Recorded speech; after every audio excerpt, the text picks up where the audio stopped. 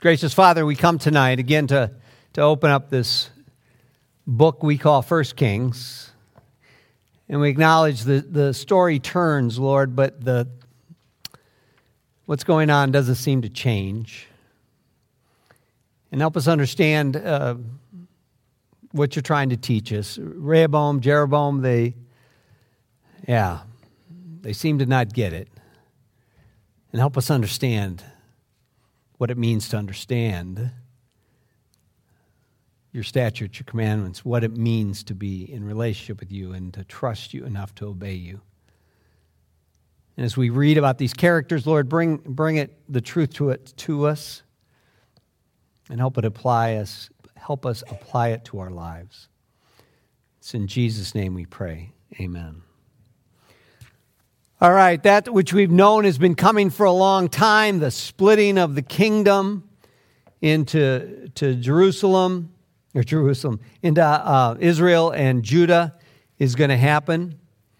And we've heard it foretold. We saw it in 11 when God appears to Jeroboam and tells him what's going to happen. And that's exactly what plays out. Yet we can see the human motivation, how what we talked about in the very beginning, how what made sense from a temporal human perspective is what drives people to do things that God has already ordained. And it's that mix of those two together. And I know these two individuals' names are so close together. And so I put together a little thing to put in front of you, just so you remember that Rehoboam is Solomon's son, and he's going to be king of Judah and Benjamin, or at least half of Benjamin. And Jeroboam is going to be a king over Israel or the 10 northern tribes. So just to keep that in front of you to remember, okay? So let's start with chapter 12, verse 1. 1 Kings 12. Rehoboam went to Shechem, for all Israel had come to Shechem to make him king. And as soon as Jeroboam the son of Nebat heard of it, for he was still in Egypt, where he had fled from King Solomon, then Jeroboam returned from Egypt, and they sent and called him. And Jeroboam and all the assembly of Israel came and said to Rehoboam, Your father made our yoke heavy. Now therefore lighten the hard service of your father and his heavy yoke on us, and we will serve you. He said to them, Go away for 3 days, then come again to me. So the people went away. Then King Rehoboam took counsel with the old men who had stood before Solomon his father while he was yet alive, saying, How do you advise me to answer this people? And they said to him, If you will be a servant to this people today and serve them, and speak good words to them when you answer them, then they will be your servants forever. But he abandoned the counsel that the old men gave him, and took counsel with the young men who had grown up with him and stood before him. And he said to them, What do you advise that we answer this people who have said to me, Lighten the yoke that your father put on us? And the young men who had grown up with him said to him, Thus shall you speak to this people who said to you, Your father made our yoke heavy, but you lighten it for us. Thus you shall say to them, My little finger is thicker than my father's thighs. And now, whereas my father laid on you a heavy yoke, I will add to your yoke. My father disciplined you with whips, but I will discipline you with scorpions. So Jeroboam and all the people came to Rehoboam the 3rd day, as the king said, Come to me again the 3rd day. And the king answered the people harshly, and forsaking the counsel that the old men had given him, he spoke to them according to the counsel of the young men, saying, My father made your yoke heavy, but I will add to your yoke. My father disciplined you with whips, but I will discipline you with scorpions. So the king did not listen to the people, for it was a turn of affairs brought about by the Lord, that he might fulfill his word, which the Lord spoke by Ahijah the Shilonite to Jeroboam the son of Nebat. Okay, so Solomon's dead, and the assumption is that his son is going to ascend to the throne. I put this up just real quick. Somebody asked last week, I can't keep all the 12 tribes straight, and it's often referred in here. These are the 12 tribes, and these are the lands. I just want you to look at the names really quick. We're not going to memorize them or anything, but when you see it and you go, who is that? That's one of the tribes. Also, if you look real quick at this area, I know it's hard to see from the back, this is going to line up a little bit with what we're going to look at in just a second. So, okay, this is the map that you have in front of you, okay? And you can see why I handed it out, because it's hard to see. This is Israel. This is Judah. This is Shechem right in the middle, okay? So, it's often seen that Rehoboam goes into Israel to be enthroned, to meet with the people. But really what he's doing is going to the middle of the land. We only see him going into Israel when we think of it split, okay?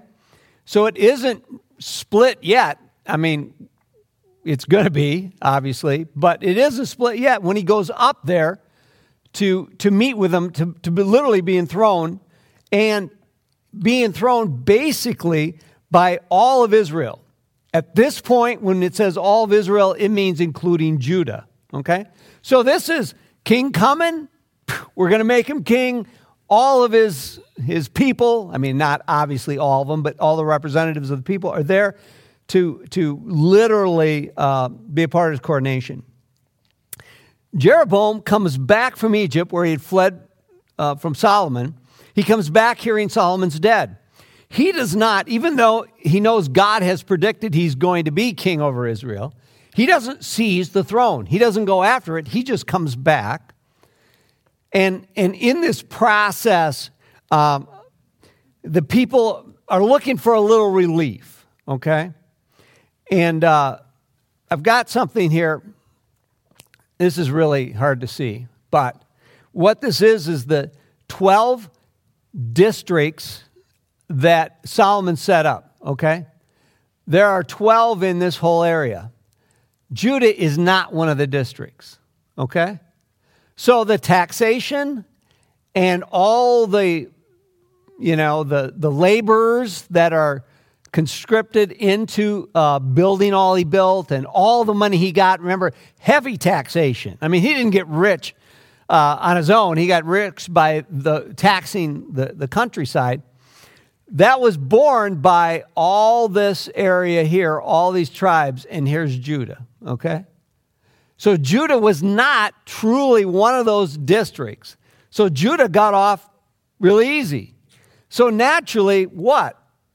The northern tribes, as we call them, are not happy. They're saying, wait a minute, we've borne most of the burden, both financially and service-wise. What's crazy is they don't ask for tax relief. They ask relief from sending people to be conscripted in there. So he said, so if we look at verse 4, your father made our yoke heavy. Now, therefore, lighten the hard service. In Hebrew, that's referring to what we have to do in serving, literally serving. And we will serve you, okay? So lighten what we have to give in the way of people, and we will be loyal and serve you. So lighten our service, and we'll serve you.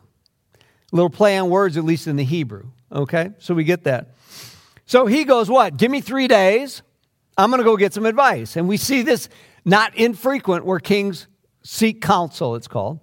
So he goes to the elders, the seasoned, the white hair, experienced, wise individuals, as I like to look at it. You guys didn't think that was funny, huh? Okay, no. So he goes to them and they say, what? Okay, yeah, listen to them, because then they'll be loyal to you and this will all work out. And it's funny how he approaches them. He says to them, how do you advise me to answer this people? Sounds normal, right? But then he goes to this younger crowd, a crowd that are contemporaries with him. But what does he say to them? He says, what do you advise that we answer them? Here he is to the elders, the older ones, saying, what do you want me, what are you telling me you think I should do? And to the other ones, he's already brought them into the process, saying, what should we say back? And the elders tell him what they think he should say. The younger tell him what he has to say. It's just a total different approach by the two that he's seeking counsel from. And as we well know, or as the heading, that is not part of the Bible, obviously, the heading there, Rehoboam's folly, he takes the advice of the younger. And not only that, he could have gone back to him and said, well, I need to increase your tax. But he doesn't. He does this overstatement of his masculinity and just kind of beats down on them and says, I'm going to make it even harder. In fact, it's not that I'm going to make it harder. I'm going to intentionally, with great pleasure, make it harder on you just to show you how great I am. Didn't work out so great. What a shock. And so what's interesting is he's doing this because it makes sense to him. It's what his peer group is advising him, okay? Yet, as we sit back with the narrator, we know what he says at the end there. It was a turn of affairs brought about by the Lord that he might fulfill his word, which the Lord spoke to Ahijah, to Jeroboam. So basically, the humans are doing what makes sense to the humans, and yet it's working to fulfill God's plan. We've talked about this from the very beginning, these two things working together. People are doing what they think they should do, but it's working to fulfill God's plan, that God works within this kind of, well, you're going to do what you think is right, but it's really fulfilling my plan. So we've gone that, and at that point, that's pretty much the end of the unified kingdom as we know it. Let's go on to verse 16. And when all Israel saw that the king did not listen to them, the people answered the king, What portion do we have in David? We have no inheritance in the son of Jesse. To your tents, O Israel. Look now to your own house, David. So Israel went to their tents. But Rehoboam reigned over the people of Israel who lived in the cities of Judah. Then King Rehoboam sent Adoram, who was taskmaster over the forced labor. And all Israel stoned him to death with stones. And King Rehoboam hurried to mount his chariot to flee to Jerusalem. So Israel has been in rebellion against the house of David to this day. And when all Israel heard that Jeroboam had returned, they sent him and called him to the assembly, and made him king over all Israel. There was none that followed the house of David but the tribe of Judah only. When Rehoboam came to Jerusalem, he assembled all the house of Judah and the tribe of Benjamin, 180,000 chosen warriors, to fight against the house of Israel, to restore the kingdom to Rehoboam the son of Solomon. But the word of God came to Shimei the man of God. Say to Rehoboam the son of Solomon, king of Judah, and to all the house of Judah and Benjamin, and to the rest of the people, Thus says the Lord, You shall not go up or fight against your relatives, the people of Israel. Every man return to his home, for this thing is from me. So they listened to the word of the Lord, and went home again, according to the word of the Lord. We see in here when they split apart that what was really holding them together. And we're going to see this in the next section again. There are just a few things that were holding these 12 tribes together. And there had already been created, this division, as we talked about before, by Solomon treating Judah, his tribe, differently than all the other tribes. That caused a natural division that probably wouldn't have existed. And because of that, the identification with Solomon is to David, is to Judah. And so they say, we have nothing to do with David. David's not of our tribe. What do we care? We're out of here. And so that's exactly what they do. Then Rehoboam does what, let's be honest. Rehoboam comes off as pretty stupid. I don't know what other term to use. He sends the guy that's the head of forced labor to go and tell them, no, you can't do this. And what have they asked? They've asked to be lighten the load of forced labor. You just sent the number one symbol of that which they're asking and that which you've refused in there. Well, naturally, it doesn't go well. And they stone him to death. And at that time, Rehoboam finally understands, this is no longer my kingdom, and he flees and goes back. But when he gets back to Jerusalem, he's going, okay, no, I can make this happen. It just reminds me of the Israelites at Kadesh Barnea after they refused to go in, and then after God says, okay, fine, you're going to just be in the desert. Then they decide they want to go in after the fact. Jeroboam, who does not make a wise decision, though it turns out to be in line with God's, decides he's going to mass and go up there and fight for the kingdom. What would have happened? Would have been this massive bloodbath. I mean, already Judah and Israel, as we're going to see in the coming weeks, are significantly weakened by being divided. If they'd gone after and, killed half of the fighting men on both sides, they wouldn't have lasted, a couple of years before they would have been overtaken by somebody else. So God steps in and stops them. Now, Israel needs a leader, right? They've just rebelled. They've just left. And they're looking for a leader. Well, why not Jeroboam?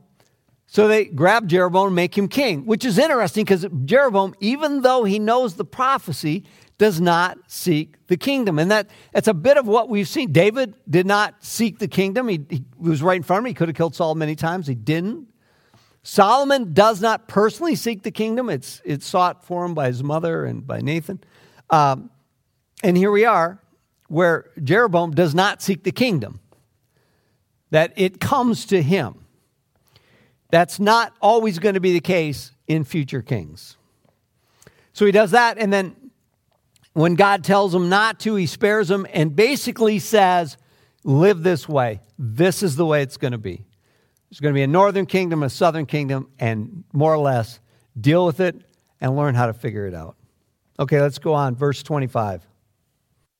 Then Jeroboam built Shechem in the hill country of Ephraim, and lived there. And he went out from there and built Penuel. And Jeroboam said in his heart, now the kingdom will turn back to the house of David. If this people go up to offer sacrifices in the temple of the Lord at Jerusalem, then the heart of this people will turn again to their Lord, to Rehoboam king of Judah, and they will kill me and return to Rehoboam king of Judah. So the king took counsel and made 2 calves of gold, and he said to the people, you have gone up to Jerusalem long enough.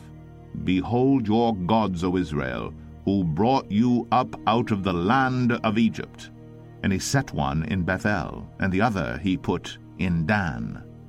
Then this thing became a sin, but the people went as far as Dan to be before one. He also made temples on high places, and appointed priests from among all the people who were not of the Levites. And Jeroboam appointed a feast on the 15th day of the 8th month, like the feast that was in Judah, and he offered sacrifices on the altar. So he did in Bethel, sacrificing to the calves that he made. And he placed in Bethel the priests of the high places that he had made. He went up to the altar that he had made in Bethel on the 15th day in the 8th month, in the month that he had devised from his own heart. And he instituted a feast for the people of Israel, and went up to the altar to make offerings. Jeroboam's got a problem in his mind. Religion's important, right? These are the chosen people of God. But the only authorized place to worship in all of Israel, and that means the totality of Israel, which is Judah and Israel, happens to be right across the border into Judah. So if his people are going to worship, they need to go to Jerusalem, go into Judah to worship. Now, he thinks if they do that, they're going to be reminded of their brothers. They're going to be reminded of the unifying nature of religion, and they're going to turn back and want to go back and be united, and they're going to turn back to Rehoboam. So he decides, I got to figure a solution. Well, think about this. If God ordained what has just happened, because up till verse 24 there, this is God's plan being played out in this chapter. If God ordained this to happen, don't you think did he go, oh, I forgot about that Jerusalem thing I commanded back in Deuteronomy. oh, I don't know what's going to happen now. My plan's going to fall apart because all those Israelites are going to go to Judah and it's not going to work out. No, I think he had it covered. Really, if Jeroboam would have just stopped for a second and quit trying to control things, he could have gone, yeah, God must have thought about this. I guess it's okay. I guess they go to Jerusalem to worship. He doesn't. So he essentially sets up a separate religion. This is the map you have, okay? Oh, somehow that little, oh well. So here's the border, okay? There's Jerusalem. Do you see it? Right in the northern part of Judah. Right across the border is Bethel. Right across the border, okay? So we're talking very short distance before he sets up one of his worship sites and from Jerusalem. So that's the southern part of his kingdom, and then up here is Dan. So basically he puts a southern place of worship and a northern place of worship, okay? Eventually right here in Mount Gerizim is a temple's going to get built.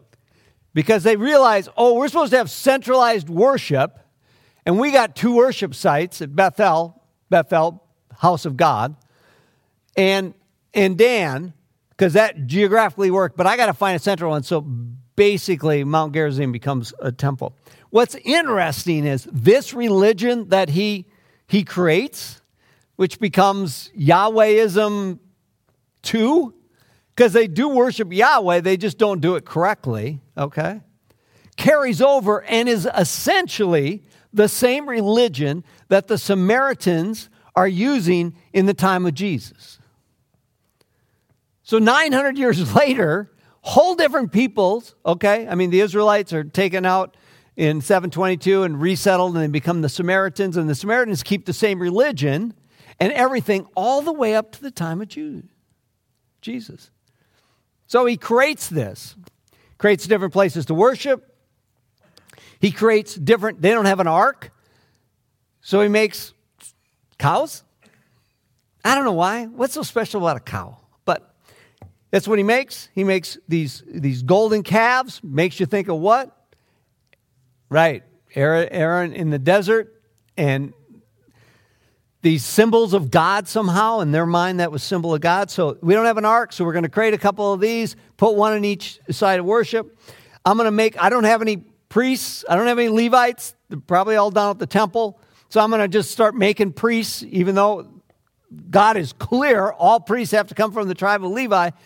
He starts making priests out of people that aren't. He starts literally, as I said, making his own religion. He makes a feast that mirrors the feast that's observed down in Jerusalem, and it's observed in the northern. So he makes his version to try to what? Control the people. He was so close. I mean, verse 24, he's got it. He's got it. 25, he starts going wrong. All because what? He didn't believe, he didn't trust, and then he didn't obey. And as he does this just starts this snowball that will eventually doom Israel for the rest of its existence. Let's go to chapter 13. 1 Kings 13. And behold, a man of God came out of Judah by the word of the Lord to Bethel. Jeroboam was standing by the altar to make offerings. And the man cried against the altar by the word of the Lord and said, O altar, altar, thus says the Lord, Behold, a son shall be born to the house of David, Josiah by name, and he shall sacrifice on you the priests of the high places who make offerings on you, and human bones shall be burned on you. And he gave a sign the same day, saying, This is the sign that the Lord has spoken. Behold, the altar shall be torn down, and the ashes that are on it shall be poured out. And when the king heard the saying of the man of God, which he cried against the altar at Bethel, Jeroboam stretched out his hand from the altar, saying, Seize him. And his hand, which he stretched out against him, dried up, so he could not draw it back to himself. The altar also was torn down, and the ashes poured out from the altar according to the sign that the man of God had given by the word of the Lord. And the king said to the man of God, Entreat now the favor of the Lord your God, and pray for me, that my hand may be restored to me. And the man of God entreated the Lord. And the king's hand was restored to him, and became as it was before. And the king said to the man of God, Come home with me, and refresh yourself, and I will give you a reward. And the man of God said to the king, If you give me half your house, I will not go in with you. And I will not eat bread or drink water in this place. For so was it commanded me by the word of the Lord, saying, You shall neither eat bread nor drink water, nor return by the way that you came. So he went another way, and did not return by the way that he came to Bethel.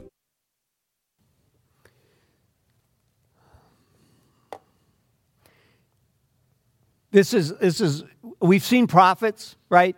We've been seeing prophets. We saw prophets all the way back, back in Saul's time, if you remember, in that study. But prophets are really going to intensify now. And prophets are going to really have one purpose. They're going to go and tell either Judah or Israel to repent and turn back. Repent, turn back. Repent, turn back. Repent, turn back. And here's the first one, really, of the new nation of Israel.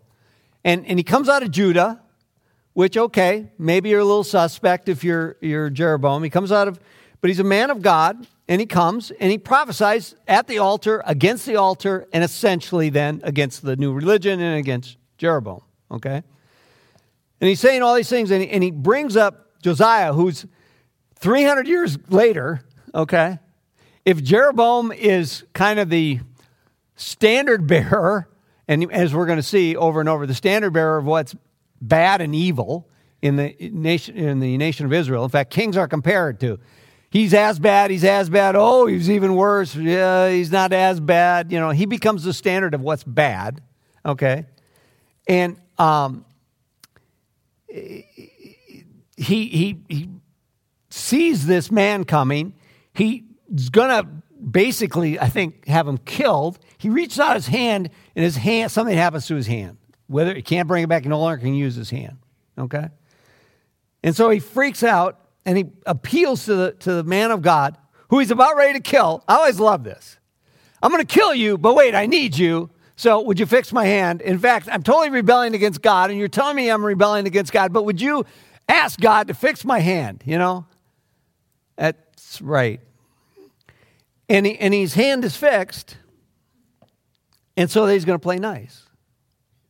And we're thinking in this moment right now, wow, he finally gets it. Okay, he didn't get it. Now he has this incident where the prophet goes against the altar, and all these things happen. The altar breaks, and all this happens. His hand, okay, he finally gets it because he asked the guy to come home with him, and it's all going to be good. Except we got to read on. Sometimes would you like to just stop and not read on? But we have to. So let's go on. Verse 11. Now an old prophet lived in Bethel, and his sons came and told him all that the man of God had done that day in Bethel. They also told to their father the words that he had spoken to the king. And their father said to them, Which way did he go? And his sons showed him the way that the man of God who came from Judah had gone. And he said to his sons, Saddle the donkey for me. So they saddled the donkey for him, and he mounted it. And he went after the man of God, and found him sitting under an oak. And he said to him, Are you the man of God who came from Judah? And he said, I am. Then he said to him, Come home with me and eat bread. And he said, I may not return with you, or go in with you, neither will I eat bread nor drink water with you in this place. For it was said to me by the word of the Lord, You shall neither eat bread nor drink water there, nor return by the way that you came. And he said to him, I also am a prophet as you are.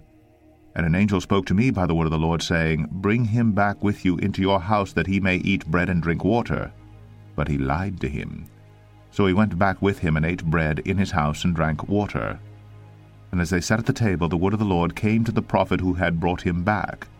And he cried to the man of God who came from Judah, Thus says the Lord, Because you have disobeyed the word of the Lord, and have not kept the command that the Lord your God commanded you, but have come back, and have eaten bread and drunk water in the place of which he said to you, Eat no bread and drink no water. Your body shall not come to the tomb of your fathers. And after he had eaten bread and drunk, he saddled the donkey for the prophet whom he had brought back. And as he went away, a lion met him on the road and killed him. And his body was thrown in the road. And the donkey stood beside it. The lion also stood beside the body. And behold, men passed by and saw the body thrown in the road, and the lion standing by the body. And they came and told it in the city where the old prophet lived. And when the prophet who had brought him back from the way heard of it, he said, It is the man of God who disobeyed the word of the Lord. Therefore the Lord has given him to the lion, which has torn him and killed him according to the word that the Lord spoke to him. And he said to his sons, Saddle the donkey for me. And they saddled it. And he went and found his body thrown in the road, and the donkey and the lion standing beside the body. The lion had not eaten the body, or torn the donkey. And the prophet took up the body of the man of God, and laid it on the donkey, and brought it back to the city, to mourn and to bury him. And he laid the body in his own grave. And they mourned over him, saying, Alas, my brother. And after he had buried him, he said to his sons, When I die, bury me in the grave in which the man of God is buried. Lay my bones beside his bones. For the saying that he called out by the word of the Lord against the altar in Bethel, and against all the houses of the high places that are in the cities of Samaria, shall surely come to pass. After this thing, Jeroboam did not turn from his evil way, but made priests for the high places again from among all the people. Any who would, he ordained to be priests of the high places. And this thing became sin to the house of Jeroboam, so as to cut it off and to destroy it from the face of the earth. All right. I think I don't know. I always find this story so sad. And we have two individuals, and we're going to call them the prophet. That's the person from Israel, okay? And the man of God from Judah, okay? So the man of God has been sent up by God to prophesy against the altar and against Jeroboam, okay? And he knows he is not supposed to eat and drink in Israel, and he's supposed to go back by a different way, okay?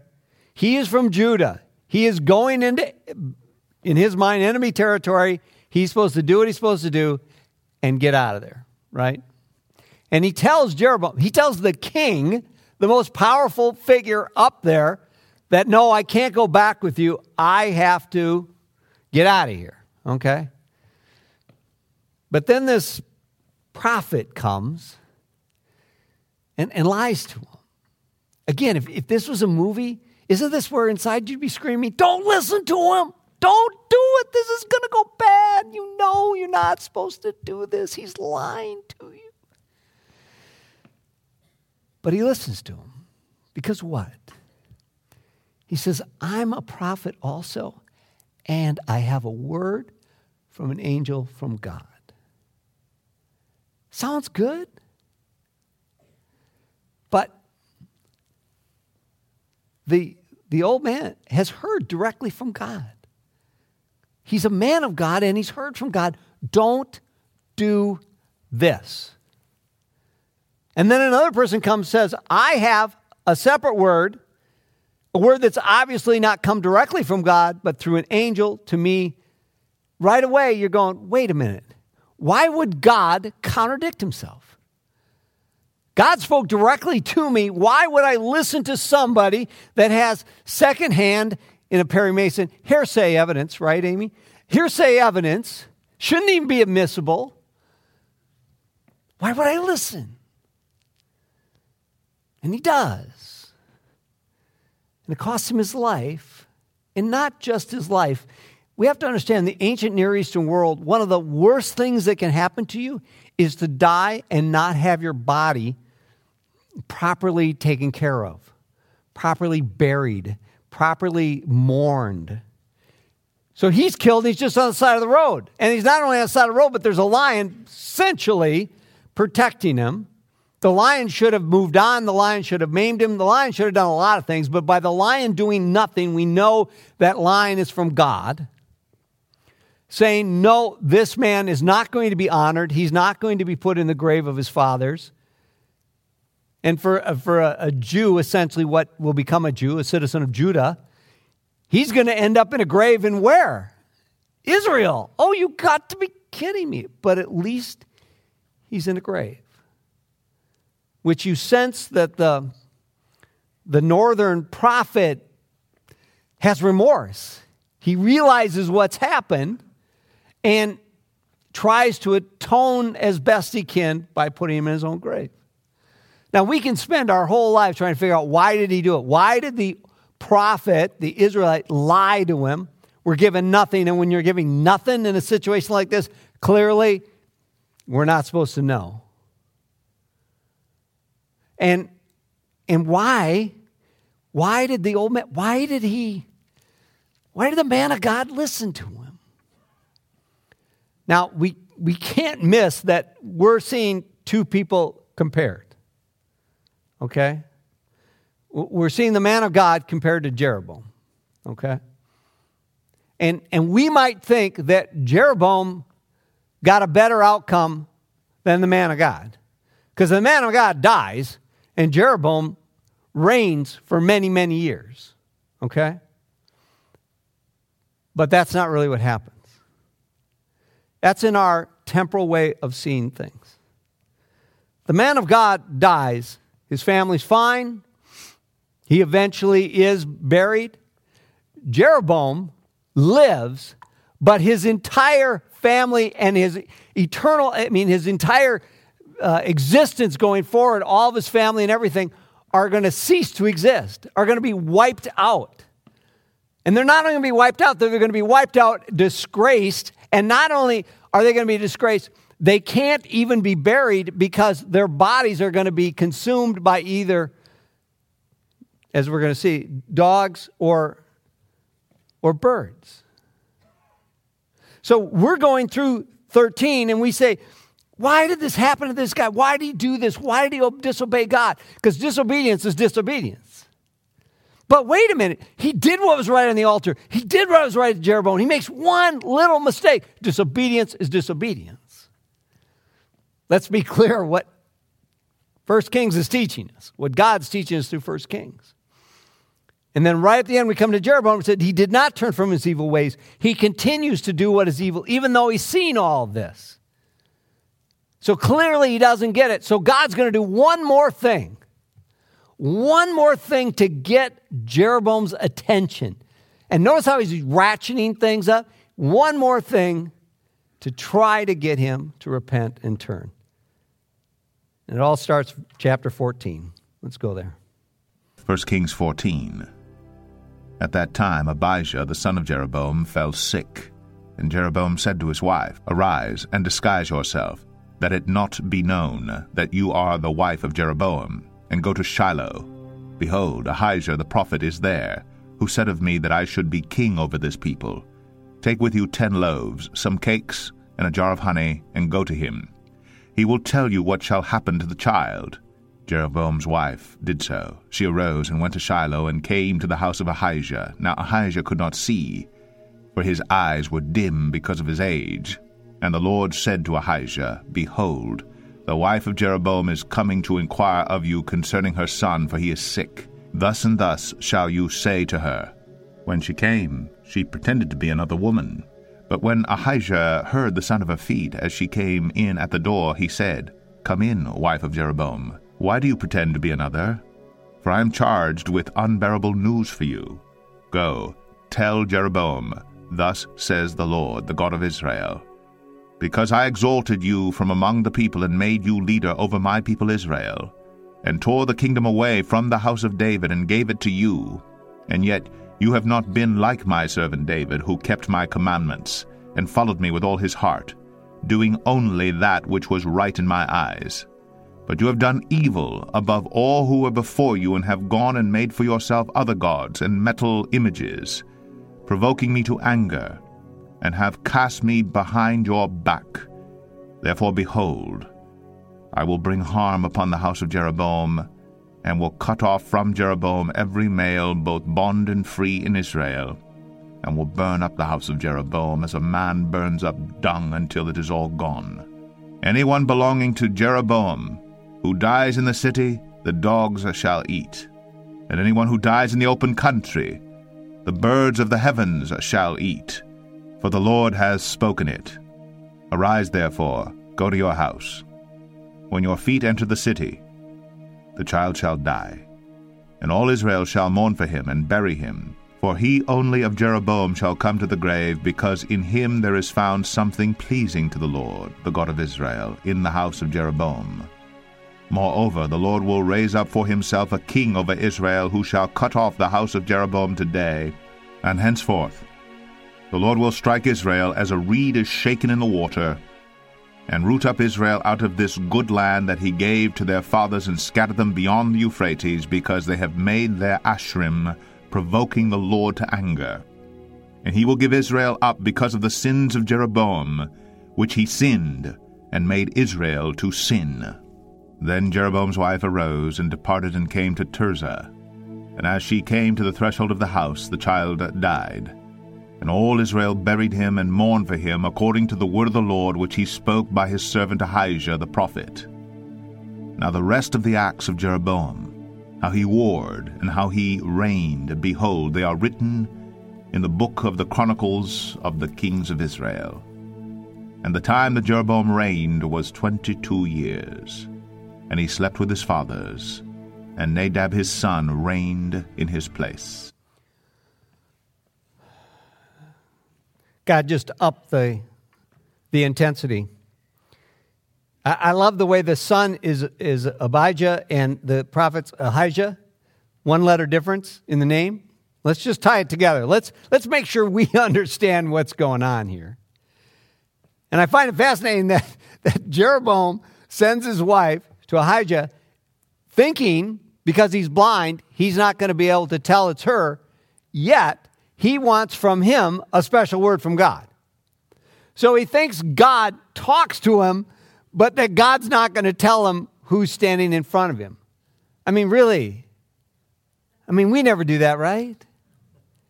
We never inquire of God thinking that we can get something by. God doesn't see this over here, and I'm just going to go, God, could you help me out over here? And he sends a token, might be a low class, not a low class, but in the class structure, gifts, because you send gifts. But he sends gifts not in keeping with being a king. All part of this ruse of that she's just a common person, not the wife of the king. And so he creates all this and sends her there, and she's going to sneak up and inquire. Except God is so far ahead of him. And basically, she comes and she's acting as a messenger. It isn't even about her. I know it's her child, okay? And we're just trying to stay within the story. I'm not trying to minimize. But the way the language is written there, she is just the messenger. She doesn't actually really speak, okay? And he sends her and says, tell Jeroboam this. Not you guys, you go.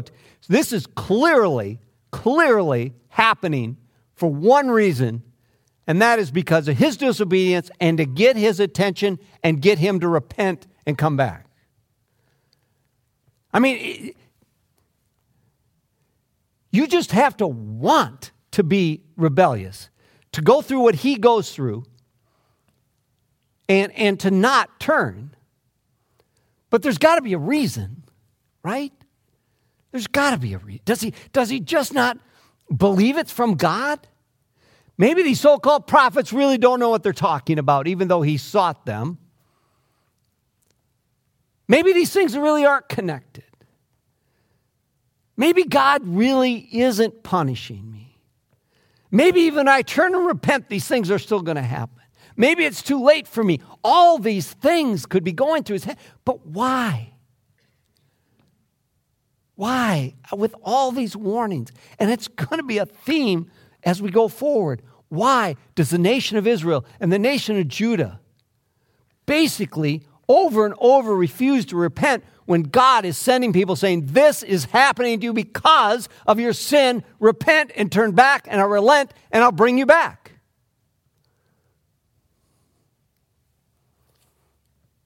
I know we never experience that. I know that never happens, right? I mean, people come and they're clearly living in sin. And I don't mean like, occasionally. I mean, they're in rebellion. They're obviously living something that is not pleasing to God. And they'll come and say, such and such is happening, Why is it happening? So I don't know why it's happening, but, is there any sin in your life that maybe you should repent and turn from? Like what? Well, maybe like this thing right here. And yet they won't repent and turn. Why? John has, it's a joke, but there's no joking to it. It's just John's way of, me, I'd say, whoa, what is, and he's more, subtle in how he says it. Is there any sin you haven't repented for? And we think what? Is there any sin I haven't asked God for forgiveness, right? But that's not what that means. Is there any sin in our lives that we need to turn from that sin? It's not asking God to say, I'm sorry, God, forgive me. No, it's actually turning from that sin. And John will say, when I started here, I laughed. Something happens. He goes, well, do you think there's any unrepentant sin we need to deal with? I don't know, John, is there? In over 12 years, it stays kind of that humorous level, but really, yeah. I mean, when his wife, who's, again, not named, okay, gets home, child dies. Okay, Jeroboam might not have taken it well, but might she have said, gee, is there anything we should repent about? Honey?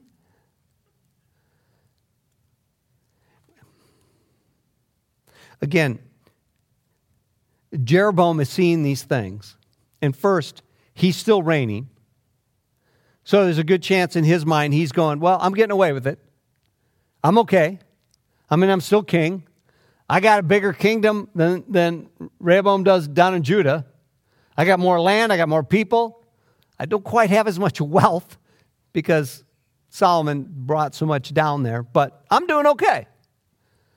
Oh, sure, all these prophecies are against me and that weird thing with the altar and everything else, but I'm good. Then his son dies. And he can say, I know this has nothing to do with me. Really? Okay, she went to that old prophet, and I should never have sent her because that guy's just old, and he doesn't know what he's talking about. And my son died because he got ill, and something else is going on, and there's a bunch of people dying, and that's the way it is, so it can't be about me.